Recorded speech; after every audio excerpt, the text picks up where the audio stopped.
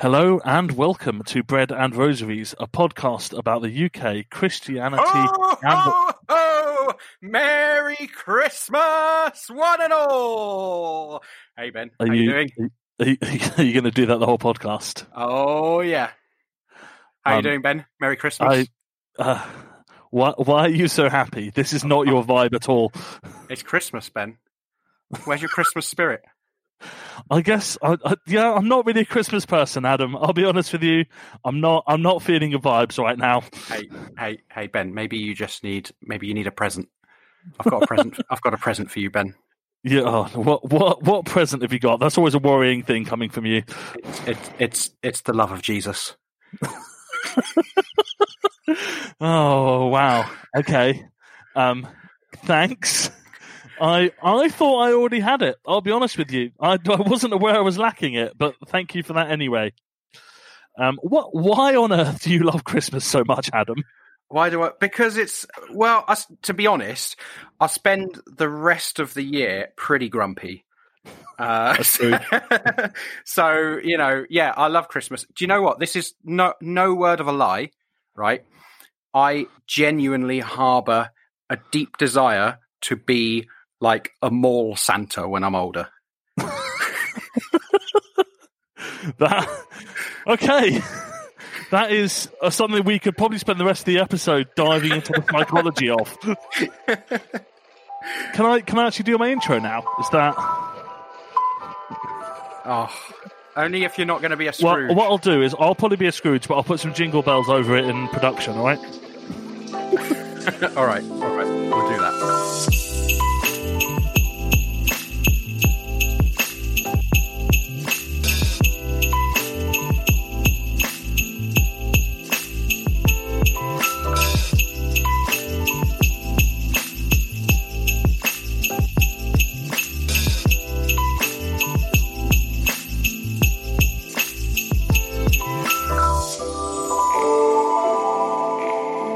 Hello and welcome to Bread and Rosaries, a podcast about the UK, Christianity and the left. I'm Ben Molyneux Hetherington, my pronouns are he, him, and as always I'm joined by your favourite mall Santa, Adam Spears, whose pronouns are also he, him, and we have Damon Garcia, a brilliant liberation theologian and someone whose work on YouTube you may well have seen. His pronouns are also he, him. How are you doing, Damon? Are you excited to be here?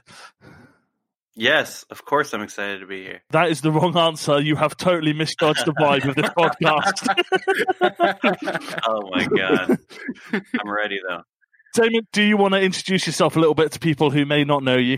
Yeah, I'm Damon Garcia. I'm in the United States, in California, and I talk about liberation theology and leftist politics on YouTube and Twitch and all that, and it's pretty fun. But all my conversations are usually centered around the U.S., and so that's why I'm excited to be a part of this conversation.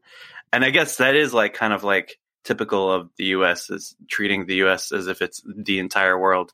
But I'm ready to stretch my whole outlook today.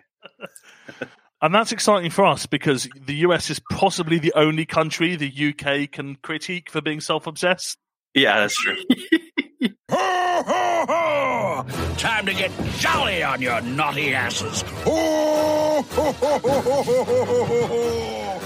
Okay, Adam, you've been very good. You've been very well behaved. Would you like to talk about Christmas? Yes. Let's talk about Christmas. Yes. Brilliant. Let's talk about how awful the Christmas coronavirus rules are then. Oh my goodness. No. Damon, this is one where you're probably, looking at the British coronavirus response and going, oh, that doesn't seem so bad compared to us. Yeah. But yeah, it is. We've not been doing brilliantly. We have one of the worst death tolls in Europe, adjusted for population. It turns out that when you put someone in charge whose whole thing is, I'm a bit incompetent but lovable, and something serious happens, it doesn't really cut the mustard. We've been going through, we had a second lockdown that led into a system of tiers for different parts of the country, which no one really understands. And then there is the announcement that basically all the corona rules are getting suspended in time for Christmas. Yay. So you can travel, you can see up to 3 households as though you're all in the same household, and there's other things as well. But basically, a bunch of the rules are being suspended over Christmas. Wow. The first thing to say is that on a personal level, that's quite nice. My in-laws are coming down for Christmas. I'm looking forward to spending time with family, and I don't want to crap on anyone who's looking forward to seeing their family. It has been an awful year, and not getting to see family has been really difficult. I haven't seen face to face my family in a very long time, and I know, Adam, you're much the same. So yeah, if you are looking forward to Christmas and getting to see your family because the restrictions are lifted, I am entirely there with you, and I don't begrudge that at all. But also, as far as I know, the coronavirus doesn't celebrate Christmas and isn't probably going to stop infecting people because of Christmas. And so what we're looking at is that there's been an active decision to preserve Christmas and the opportunity to see family in the UK, knowing that it is going to lead all but inevitably to a good spike in the number of coronavirus cases and ultimately deaths in the country. Yeah, I mean, I think one of the things I do want to kind of think about a little bit, and I'm not saying I have any solutions or want to go super in depth to this, but there are other solutions that would allow some level of contact with family that are not authoritarian as well. Like we could have, I mean, the thing is, we could have nipped this in the bud theoretically by taking a very different approach to coronavirus in the first place, whether that be a more authoritarian way, like Vietnam, who I think they had 1 death or something, 2 deaths maybe, but like everyone stayed in their homes and had food brought to them, right? Or whether you do it the other way and look at what a lot of anarchists were saying and talking about affinity groups and that kind of thing. There were solutions that were potentially available to us that we never looked at because, frankly, it's always ever going to be about the economy, certainly under this or probably any government, frankly. Yeah, I think that's exactly right. And I think we've talked before, Adam, about, if you're a leftist and the police are getting new sweeping powers and new laws are being put in place to enable them to punish people for relatively minor things, that needs to worry you. And that is not to say we are not coronavirus deniers. Absolutely not. No. This is not an anti-vax podcast. I personally am looking forward to getting my second dose of autism when I get my vaccination. So I'm going to become even more powerfully autistic. It's going to be great. But yeah, it is to say that actually what we've been doing hasn't been working, but has given a lot of power to people in authority in a way that is a bit worrying. And I don't know if that's necessarily I don't think it's fair to say that that's why it's been done. I think it's just that, conservatives default to authoritarian approaches when they're struggling to know what to do. There definitely is an aspect of we have to be wary of giving so much more power to the government and to the police, because what I was thinking too, how at one point they were talking about making it criminal offense to be out in public without a mask, and so you could get arrested if you're out there not wearing a mask.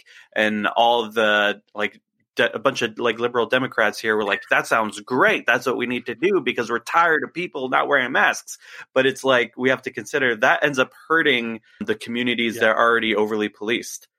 And now they have another reason to mess with people in public, which is usually people of color and the homeless population. And so they don't even think about that. And so everyone is screwed over. And there's also, we keep hearing stories about areas where homeless people usually sleep and being pushed out of there and taking all their stuff out because of coronavirus. It's not safe and all that. And it's just ridiculous because they have nowhere to go. Yeah, so it's very strange, and of course it's just frustrating also with the conservatives who are saying it's all a hoax and it's not real, and that's it's frustrating because I think the entire time from the beginning there's always been this mindset of this will be over in a couple weeks. I remember that at the very beginning people were planning oh yeah, of course, we can't make this happen right now, but a couple of weeks it'll be over, so then we could do that. And that just stayed. And so eventually you had all these people just go back to doing things they that isn't safe to do because they're just over it. I get also it's difficult with family gatherings, Thanksgiving and over here, and now Christmas coming up, and the right over here is now using it to push their culture war, saying the left hates Thanksgiving because they don't want people to be thankful, because if people are thankful, then they're patriotic, and America and these leftists don't want people to be patriotic, and it's just completely ridiculous. And now they're saying that they hate Christmas. And in California, it's been even more difficult in a lot of states over here, and we just entered another lockdown, another stay-at-home order. And once again, it's like our evil communist California governor hates Christmas and hates Christians when he is like a total neoliberal corporatist Democrat. It's awful.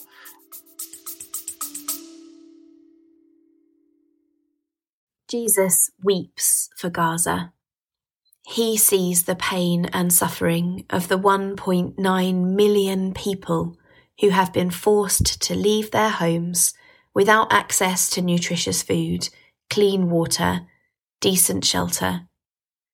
He hears the cries of the 25,000 orphaned children.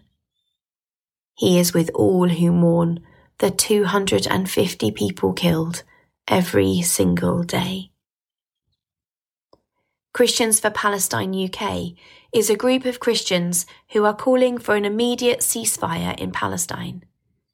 We don't pretend to have all the answers, but are united in our prayers, hope and action for equality, peace and justice for all the peoples of the Holy Land. Together, we are organising a Christian presence at the National Marches for Palestine and local days of action, where we've been joined by siblings from Sabeel Kairos, Pax Christi, and a whole range of Christian churches. We urge you to join us to act in solidarity with the people of Palestine and call for a permanent ceasefire and just peace. The Very Reverend Canon Richard Sewell, Dean of St George's College in Jerusalem, says, "I warmly welcome the newly formed group, Christians for Palestine UK. Palestinians in Gaza and the West Bank need to see the solidarity of Christians in the UK, and they will be encouraged to see your commitment to stand up for them in their time of terrible suffering." To find details of local actions or to join the Christian bloc at a national march, follow Christians for Palestine UK on Instagram and Facebook, or email christiansforpalestineuk@gmail.com. Join us as we call for a ceasefire now. It's always incredible to me to see the kinds of people that American right-wingers in particular genuinely seem to think are communists. Yeah. It's hilarious.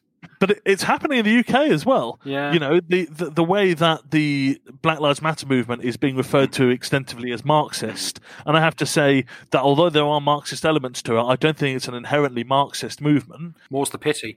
Yeah, exactly. That's what I've been telling like some of my local close friends who don't really understand all this stuff. It's like, I don't know. I heard it's Marxist. I don't really know what that is, but I heard it's Marxist. So that's kind of bad. And I tell them like, it's not Marxist, but Marxism is good. Like, let's have that conversation. Yeah.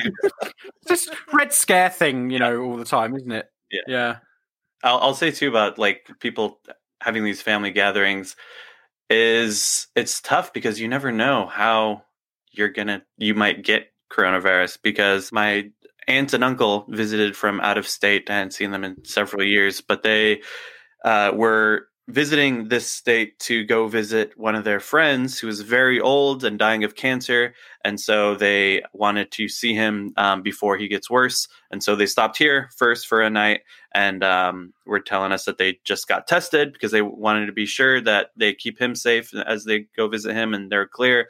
And we hung out with them. The next day they went over there And then later, I got a phone call from them, and they said that they got coronavirus at that guy's house from his wife. Oh my goodness.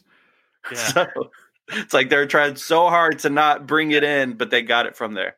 And I think that's why, and we will move on from this in a moment, why it's really important as leftists to reject a personal blaming for this. Yeah. You know, it is, yes, there are better things and worse things you can do, but ultimately it's a virus that is pretty opportunistic and sneaky virus. The ways of dealing with it are not about everyone doing the right thing, because actually it's not always clear what the right thing is. As you were saying, Damon, your aunt and uncle sounded like they tried to do everything exactly right and still ended up with catching coronavirus. So I think it's really important to avoid that personal responsibility, particularly as conservative governments are trying to push a personal responsibility narrative to avoid their culpability for what happened. Yeah. Christmas apples. We got Macintosh. Get your Christmas apples. Red delicious. Tuppence apiece while they last. They won't last long the way you're eating them. Hey, I'm creating scarcity. Drives the prices up. Rizzo, Hello! Welcome to the Muppet Christmas Carol. I am here to tell the story. And I am here for the food. My name is Charles Dickens. And my name is Rizzo the Rat. Hey, wait a second. You're not Charles Dickens. I am too. No, a blue furry Charles Dickens who hangs out with a rat. Absolutely. Charles Dickens was a 19th century novelist, a genius. Oh, you were too kind. Why should I believe you? Well, because I know the story of A Christmas Carol like the back of my hand. Prove it. All right.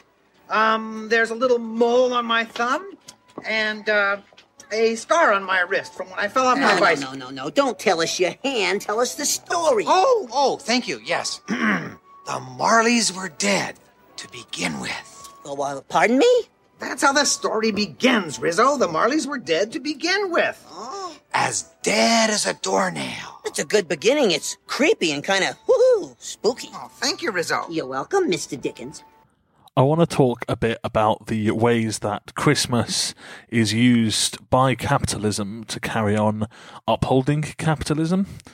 I'm always really interested in the way that people so look forward to Christmas as a distraction and a break from the monotony of their normal lives. You know, people talk about, I'm so excited for Christmas, you know, almost from the end of the summer, really. And I think there's a lot to do with the way it's used to distract people from basically the crapness of their working conditions and the way that capitalism keeps normal working people from the full enjoyment of their labour as well as from the full fruits of it. So I'm interested to talk a little bit about the function that Christmas serves in upholding capitalism. Obviously, I love Christmas, but I am well aware of how it has functioned in history and particularly in modern history. And you can trace, I think, elements of what you're saying back. And I think, Damon, your video does that quite well when you talk about Charles Dickens and his role. And I don't know if you mentioned him, but the other big one would be Washington Irving and the role he played as well in kind of creating this, what we now think of as a traditional Christmas. Yeah, this it's interesting that shift that happened, because there was kind of like a dark period where Christmas wasn't celebrated like it used to be. In the Middle Ages, people would celebrate Christmas. Well, before the Middle Ages, I think when it started to be celebrated, it was simply just a day you went to church that they talked about Christ's birth. It was Christ Mass, the Mass where we talk about Christ's birth. And then it eventually became a bigger service than the other services, and then it became a bigger deal. And by the Middle Ages, it would be a day where you would get drunk and debaucherous with your family and friends, even for days. It's like, that's the 12 days of Christmas. It's the 25th to the January 6th, and which traditionally the idea behind that is that 12 days after Jesus' birth, the Magi came and gave him gifts. And eventually, over time, that celebrations started becoming less and less, especially through the industrial age, and people wouldn't give their employees time off to have that kind of celebration as much. And then over here in the United States, the Puritans related that big Christmas celebration with the Dutch and the degenerate English who aren't as pure and domesticated and civilized as us Puritans. And so it was illegal for a while to celebrate Christmas over here. And then eventually it got brought back because businesses started bringing it back as a time where you could buy gifts for your family. But then the way they're able to bring it back as Christians was through this idea that Christmas is a very quiet, gentle, domesticated time inside your home, where Santa Claus sneaks in and puts gifts under the tree, and it's very quiet. And so they're able to bring it back that way. Also, it was part of the influence of England through Charles Dickens' carol philosophy, which is like, this is a time where the rich have an extra big heart and give to the lowly, and we all like open our hearts to one another and appreciate one another in a whole new way. And it's like that now is like how we think of Christmas now, especially all the Christmas stories that came as a result of that kind of philosophy. It's interesting to think now how that shift happened, because I think now that just feels so forced. It feels like you're saying, okay, this is the time of the year where you have to be extra nice and extra caring and buy extra things for your friends and family. And if you're angry about anything or sad about anything, just stuff that down because it's Christmas time. We don't want to hear that. This is a family gathering. We don't want to hear you talk about problems in your life. And it's like that. I think that's why so many people hate Christmas, because it just feels like a time where we just suppress all of our real feelings in order to pretend to be super happy and thankful. But I think that definitely is a result of that like new kind of domesticated suppression onto this whole Christmas thing. But yeah, I wish it would be more like it was in the Middle Ages. And I wish we had socialism so that we could afford time off to celebrate that way as well. Yeah. Absolutely. I think something that I think is really interesting is, we all know that it's almost a cliche now to talk about the ways capitalism has taken over Christmas, right? Mm-hmm. It is a time to buy things and spend money, and love is about how much money you spend on people. But what I am quite interested in, you kind of touched on the roots of it in that carol philosophy you talked about, is the kind of particularly conservative Christians who lecture about it's not about spending money and presents, it's about the real meaning of Christmas. And I could talk for a little while about how there is no real meaning of Christmas, because it is. When it's the fact it's a multi-faith celebration, it's a holy time for Muslims as well as Christians, but it's also a deeply cultural as well as religious celebration. So it has all these different meanings. But I think what's really interesting is to analyze the way that that's quite a skin-deep anti-capitalism. It looks anti-capitalist on the surface, but the reality is it's drawn from, what you talked about, Damon, that carol philosophy, which assumes a hierarchy and assumes that it's about a bit of generosity and a bit of charity once a year, and definitely not more often than that. But actually, ultimately, the working class should still be, much less well off than the upper classes. Yeah, it is funny, this idea that skin deep anti-capitalism, or what I often hear, anti-consumerism, which is just like, you shouldn't buy things as much, but that's as far as it goes. Yeah, it's like people want you to buy things, but you shouldn't buy things as much. When it's like it's completely ignoring the larger causes of these issues and why they're constantly pushing these consumerist ideals.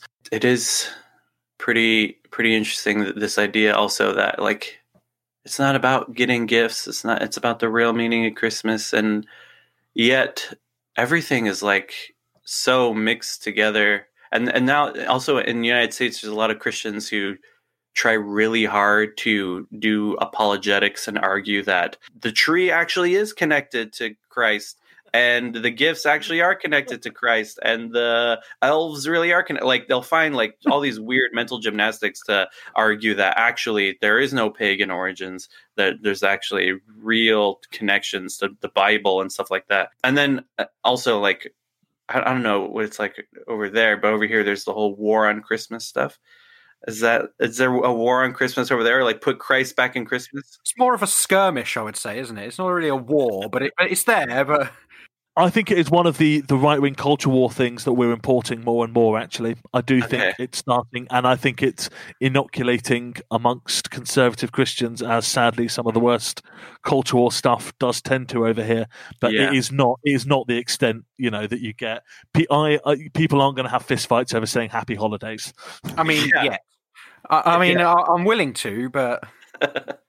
Yeah, so that's what's so weird is... Like you said, there's multiple holidays in December, so it makes sense to say happy holidays. And what's also strange is if we really want to get traditional about things, Christmas should not be celebrated at all until Christmas Day, because before Christmas isn't the Christmas season, it's Advent season if we want to get traditionally Christian. And so Advent is the 4 weeks leading up to Christmas, but Advent is also supposed to be traditionally a very somber, quiet, reflective, contemplative time, similar to Lent. And part of the reason it's supposed to be like very somber and sad is also because so that Christmas is extra joyful, which is why Lent is like that leading to Easter.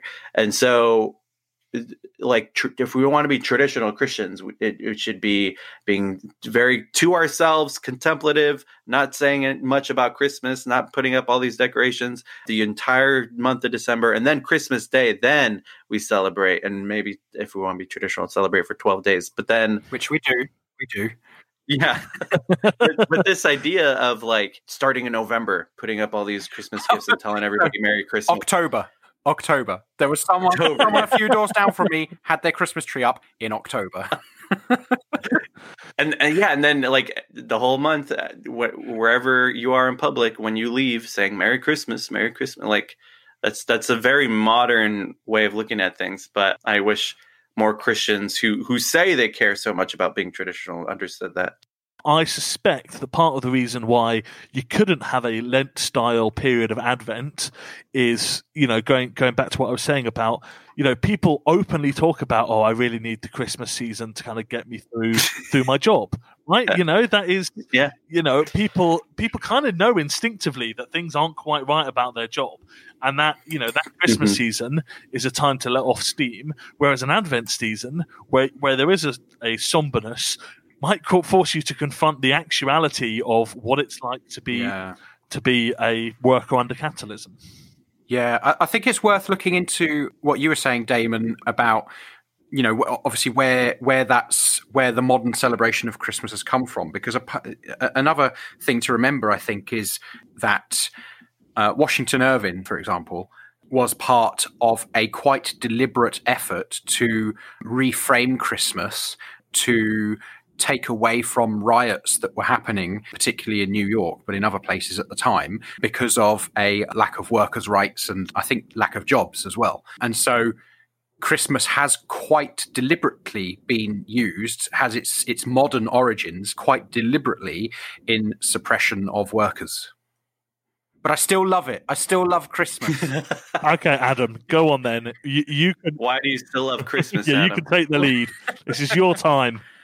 Okay.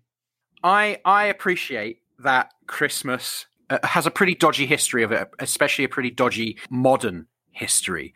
But what I don't like to do is to kind of throw everything out, right? Like, what I want to know is, yes, it has this history, but what can we do with that? How can we take that and effectively do what the right does to us all the time and subvert it?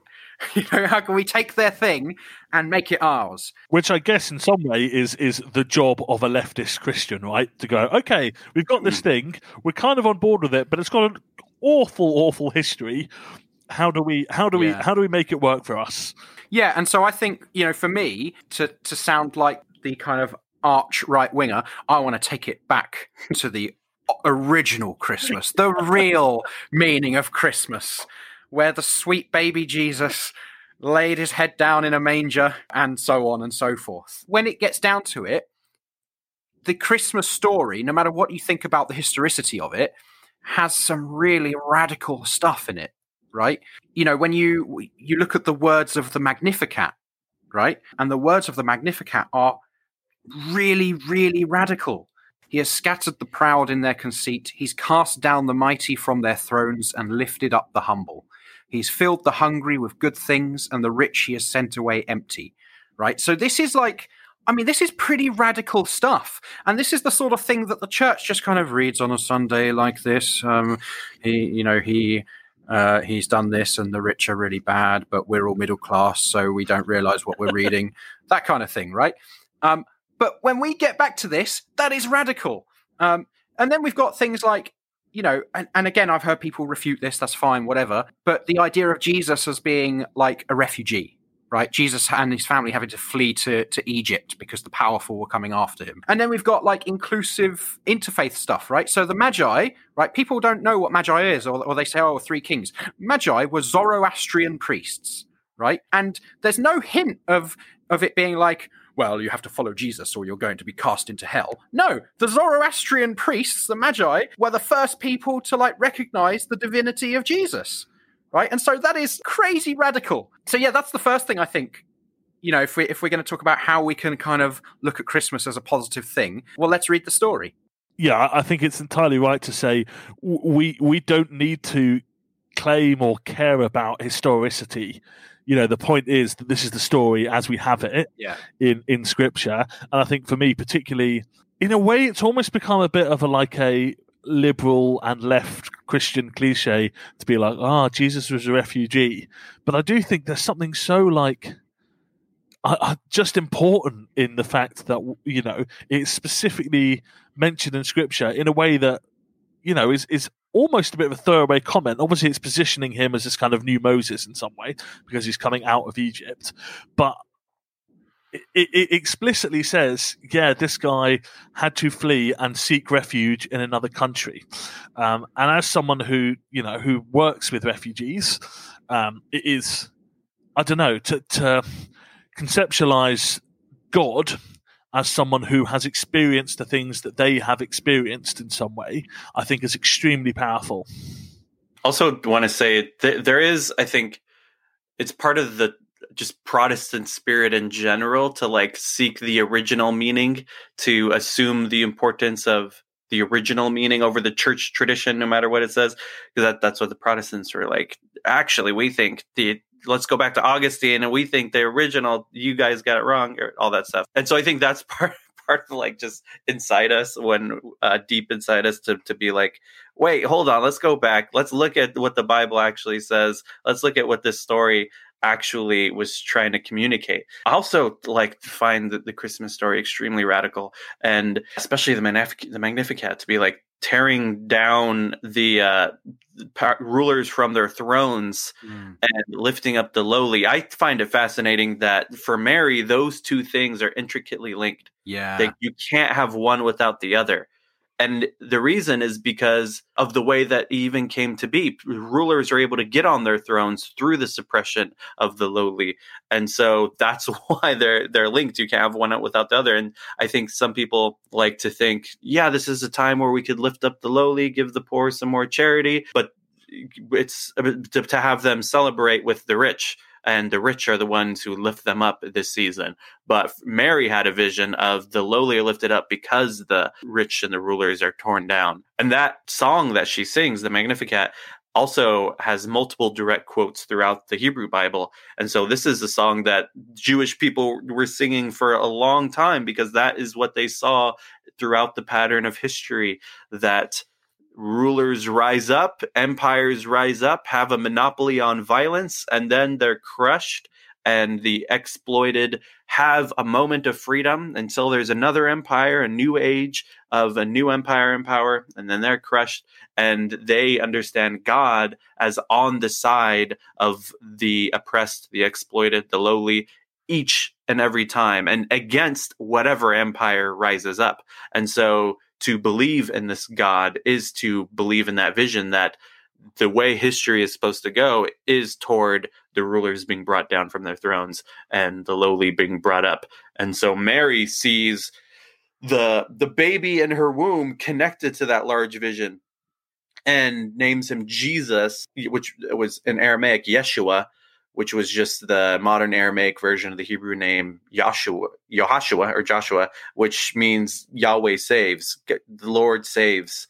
And what I also find interesting is during this time, there were multiple kids being named Yeshua. This was a very common name. If you were to just shout it out in a public area, a bunch of people would turn. But I also find that fascinating to think that must mean people were desperate for that salvation. If a bunch of people were naming their kid, the Lord saves. And there's actually like a tradition of that kind of thing happening. Like the Midrash around Samuel, First Samuel talks about, like, which is like rabbis writing extra details in order to extrapolate the meaning of the text. And they added that there actually multiple women were naming their child Samuel at that time.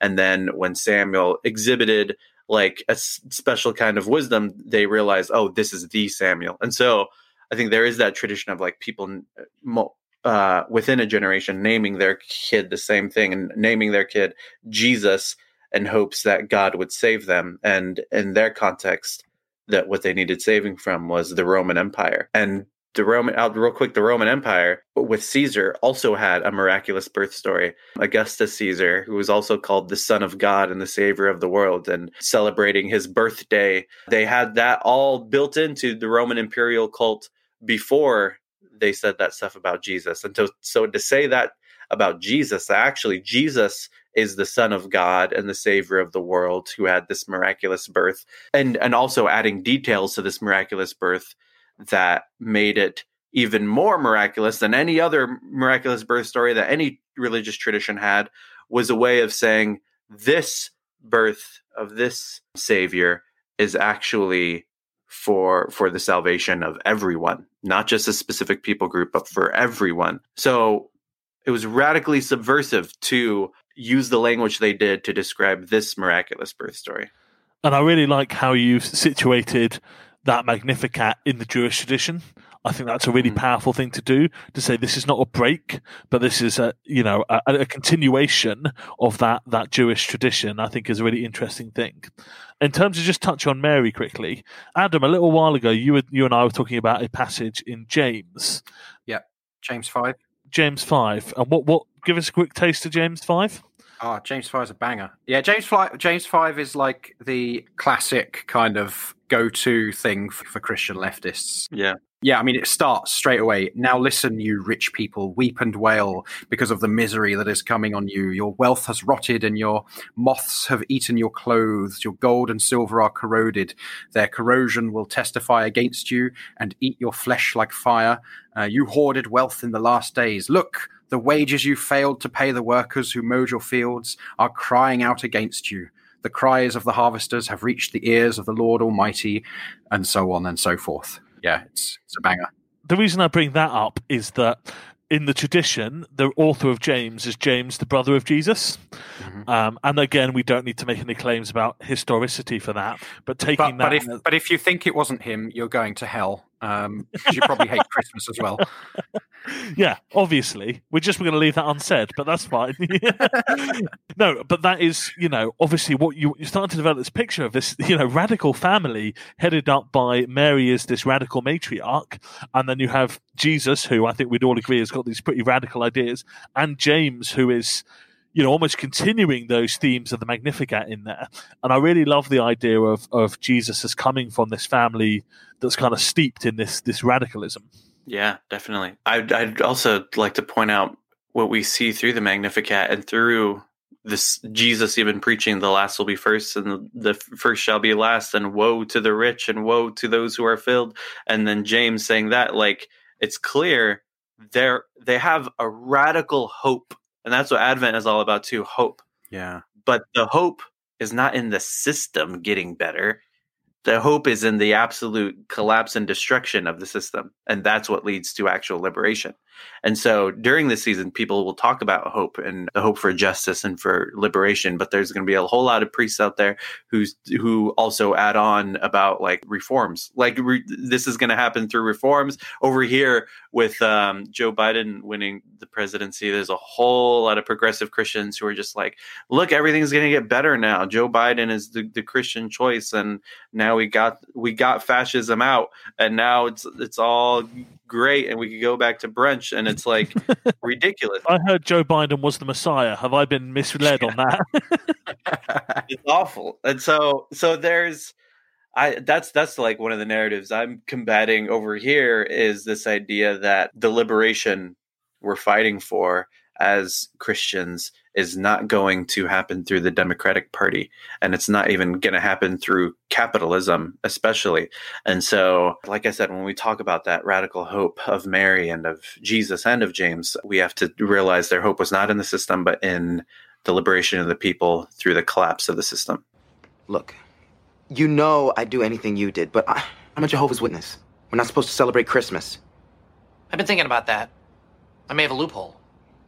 What if you were a Jehovah's Witness that was merely pretending to be into Christmas, gathering clues and blending in to take down the holidays from within? You mean like a spy investigating? Making it seem like I'm celebrating when actually I'm infiltrating Santa's operation? Yoip! Going deep cover past enemy lines, making everybody think I'm on the Christmas side. Rocking warm sweaters, hanging big ass lights. If the fat man can see me, always gotta look right. I watch all the TV specials that I never could. I'll even cry during the sad ones like James Bond would. And when the big night comes, it's time to set the bait. Cold milk, hot cookies, decorative plates. And he'll come down the chimney and it will be just him and me, but he won't know we're enemies cause stop play sincere. Bring a trap like that, hug on tight, get on his lap and tell him he can come back every year. Cause I am Jehovah's most secret witness, so I might have to dedicate my life to Christmas and act just like I love it till the day I die. Connoisseur of Christmas, on the spectrum, none of your business. Thoughts too fast to comprehend, just wanna do right by my friends. If years were seasons, this December would be the December of our December. More blueprints than Howard Hughes, but if there are blueprints, how do we choose? We have to be happy to get to the end. We have to save Christmas to save our friends. We have to save Christmas to save our friends. We have to save Christmas to save our friends. Hey guys. I'm a big fan of, this is going to sound so weird, but like culture, you know, like I love the way people live their lives, right? The things that we've done throughout the ages. I love, you know, I did the Camino, for anyone who knows what that is, a few years ago, which is a big pilgrimage through northern Spain. And one of the reasons I did that was because I really wanted to see all the stories and sort of folk tales that have grown up along the route. Because, like, you know, honestly, the Camino de Santiago, it's probably not James at the end, right? Like, it's probably, or in fact, a pilgrimage route existed before Christianity, right? So it's probably not what people think it is, but that doesn't matter, right? Because the beautiful thing is how these traditions grow up and how we talk about them and how we form relationships with each other and with our landscapes and with our communities. And so what I'm really interested in is, like, yeah, okay, if we go back to the Middle Ages, we've got this idea of Christmas being this sort of drunken, brawling, communal mess, which sounds kind of fun, but also kind of terrifying as someone who is a bit of an introvert, right? And that's fine. That is what it is. But what I'm interested in is how we can look at what Christmas has become, what we've got now, what we've got today, and say, well, what can we take from this? What can we use?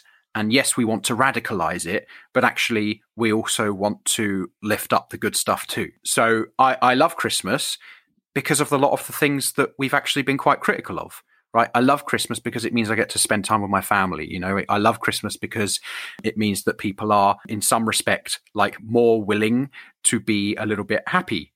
You know, a little bit happier. They're more willing to say strange things like Merry Christmas. Yeah, and I like that. And I like that because it's part of our shared culture, our shared, identity as well, which I kind of want to be careful with. So what can we do with Christmas as we've got it now? How can we take those traditions, even if they're new? How can we perhaps reclaim some older traditions? And how can we bring in our own traditions to radicalize a message that should be, at its core, radical in and of itself? I think that's definitely worth it because Christmas is a huge deal. Everybody is already celebrating it. And it's funny when you do talk about like the original meaning. Like I said, I think that's a Protestant thing to do, but Protestantism is just part of both of our cultures and secular cultures in general. I think people, their attention peaks when they hear, let me tell you the original meaning of this thing. It's like, oh yeah, tell me. I know that they lied to me. I don't know how they lie to me out there, but I know they're lying to me all the time. So tell me the original meaning. People are very interested, whether they're religious or not, in the original Jesus, the original meaning, the original tradition. So I think it's something that I think is a good conversation opener to get people to start thinking differently about things. And I think it's worth it also because I think it's true that it has this original radical core to it all. And also I'll say like you said about being able to spend time with family. I said this in my video too, like we can talk about how instead of going to your family gathering and saying, you realize this Christmas is just a huge scam that just gets to buy more stuff. Usually they don't want to hear that, but we can also communicate what we're really trying to communicate and say, hey, I love you and I care about you as my family. And I love this season because I get to spend time with you. And therefore, I don't care about all this stuff that we feel like we have to buy, we have to put on, we have to decorate. I love this season because I love you and I care about you and I want to spend time with you. Everybody's moms out there will love to hear that. So that's what we need. It's nice to have one thing on the entire run of the podcast that my mom will agree with. Yeah.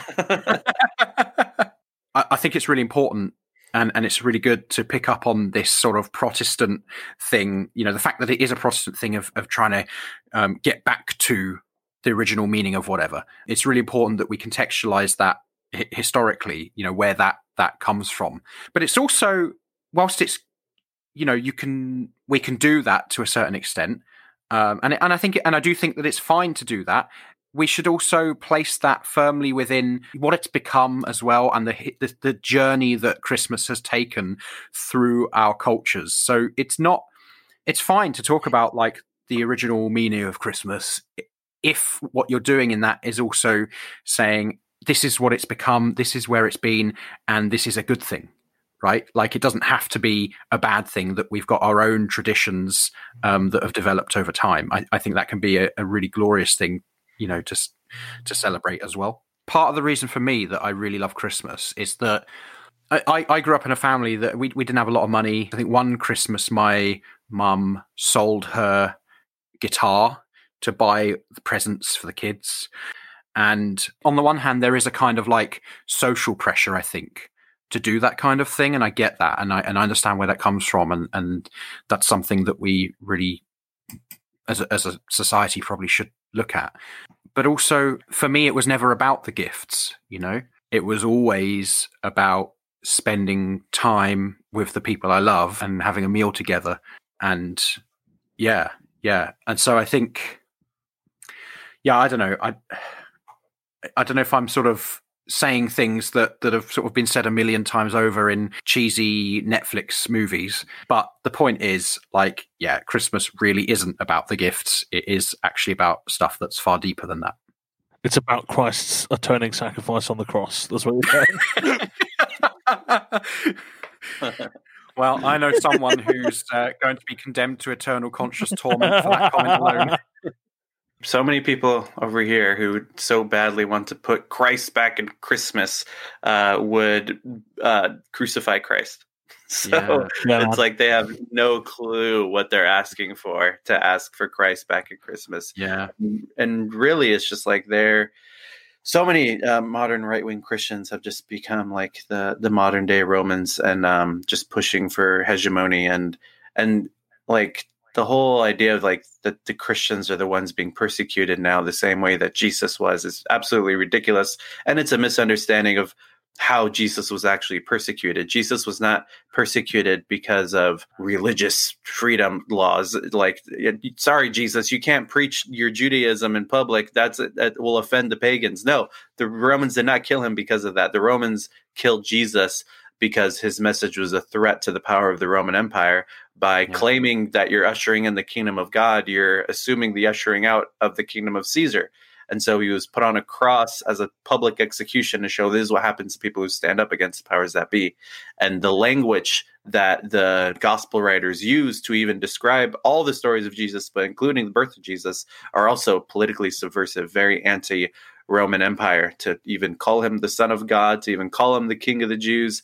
And then also, I'll end with this, the bits about Caesar having a census, and that's why Jesus' parents had to go over to Bethlehem, because that's where they had to be for a census. First off, that makes no sense. That probably didn't happen. But oh, you are getting coal in your sack this year. Can't believe we invited a heretic on the podcast. The King Herod thing probably didn't happen either. Killing the babies and stuff like that. The two big reasons why we know that probably didn't happen is, first off, the Romans were great at imperialism and genocide, but the second greatest thing they're best at was documentation. And so we would have records of that. But also, it doesn't make sense to leave your property behind and go to your dad's house and wait for months to be counted, because the purpose of a census was taxation. But anyway, the reason they write that, though, and its original readers living in that time period would have known that those two bits about Augustus Caesar having a census and King Herod sending soldiers to kill babies, they would have saw that and laughed, because the rulers of the day look like fools because they accidentally help fulfill Jewish messianic prophecy. And so those scenes are supposed to make you laugh and say, ha, these rulers have no idea what's coming for them. And I think today we could see that these rulers of our day have no idea what's coming to them, but their collapse is inevitable. And I think that's how we should, what we should remember during Christmas season as well. Yeah. Amen. Absolutely. It has been an absolute pleasure to have you on board today, Damon. Thank you. If you haven't come across Damon's stuff before, we've kind of mentioned in passing, he's done an excellent video about some of the things we talked about called The Dangerous Centrism of a Carroll Philosophy. I spent a lot of time practicing before the podcast because instinctively I say it centrism, which is obviously a horrible mispronunciation, but The Dangerous Centrism of a Carroll Philosophy is very, very good, as is all of Damon's work, so I encourage you to seek that out. Damon, where can people find you? Thank you. And yeah, I'm at youtube.com/Damon Garcia. And then you can find me on Twitter, twitter.com/whoisdamon. And yeah, I'm also on Patreon, patreon.com/Damon Garcia. You can support my work over there. And I have a whole bunch of Advent and Christmas related videos that I'm making right now. So go check out the YouTube channel for all of that. And I mean, that last bit that I said about the Christmas story may make it sound like I don't care that much about the Bible. I do care about the Bible, and that's why I said that. I take the Bible very seriously, and I love talking about the Bible. And so a lot of my Advent videos are talking all about the Bible this month. Brilliant. We can all look forward to seeing some of those. As I say, I'd absolutely go seek out Damon's work. It is really, really very good. And his ability to speak coherently into a camera without having the powers of editing like we do on a podcast is mind-boggling. So, thank you so much, Damon. Adam, where in the world can we find you? Yeah, I'm on Twitter. You can find me at Commie XIAN. I also blog, but we are in the process of changing the blog over, so it will no longer be called The Commie Christian.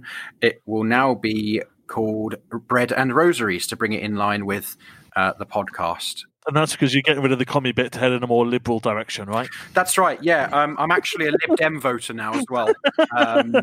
Brilliant. You can find the podcast / the blog on Facebook, facebook.com/bread-and-rosaries, on Twitter at bread_rosaries. Please get in contact with us if you have anything you want to say. Unless you want to shout at Damon, then do it directly to him. And you can email us at breadandrosaries@gmail.com. You can find me at Molino on Twitter, and you shouldn't follow me because I will just be being grouchy about Christmas on there. Thank you very much, guys, and we will see you next time. Cheers. See you next time.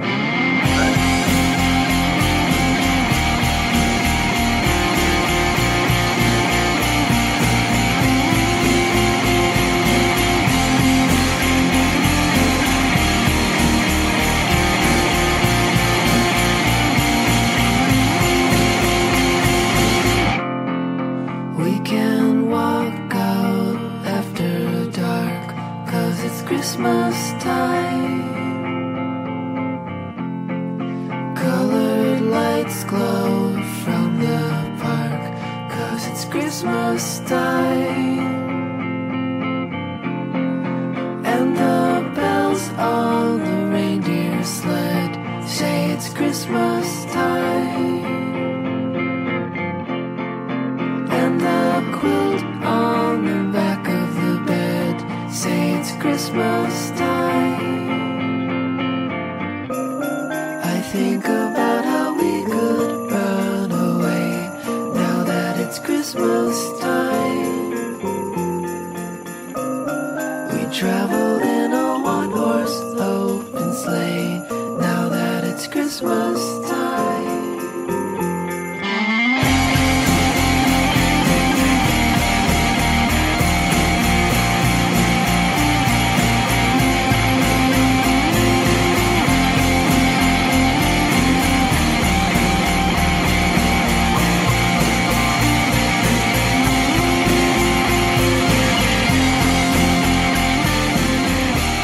And the words of the Magnificat are really, really radical. Let me just try and find some of it. So, like, she says things like, fuck a duck. I remember that, actually. Yeah, it's in the extended version. That is in the Lord's original English.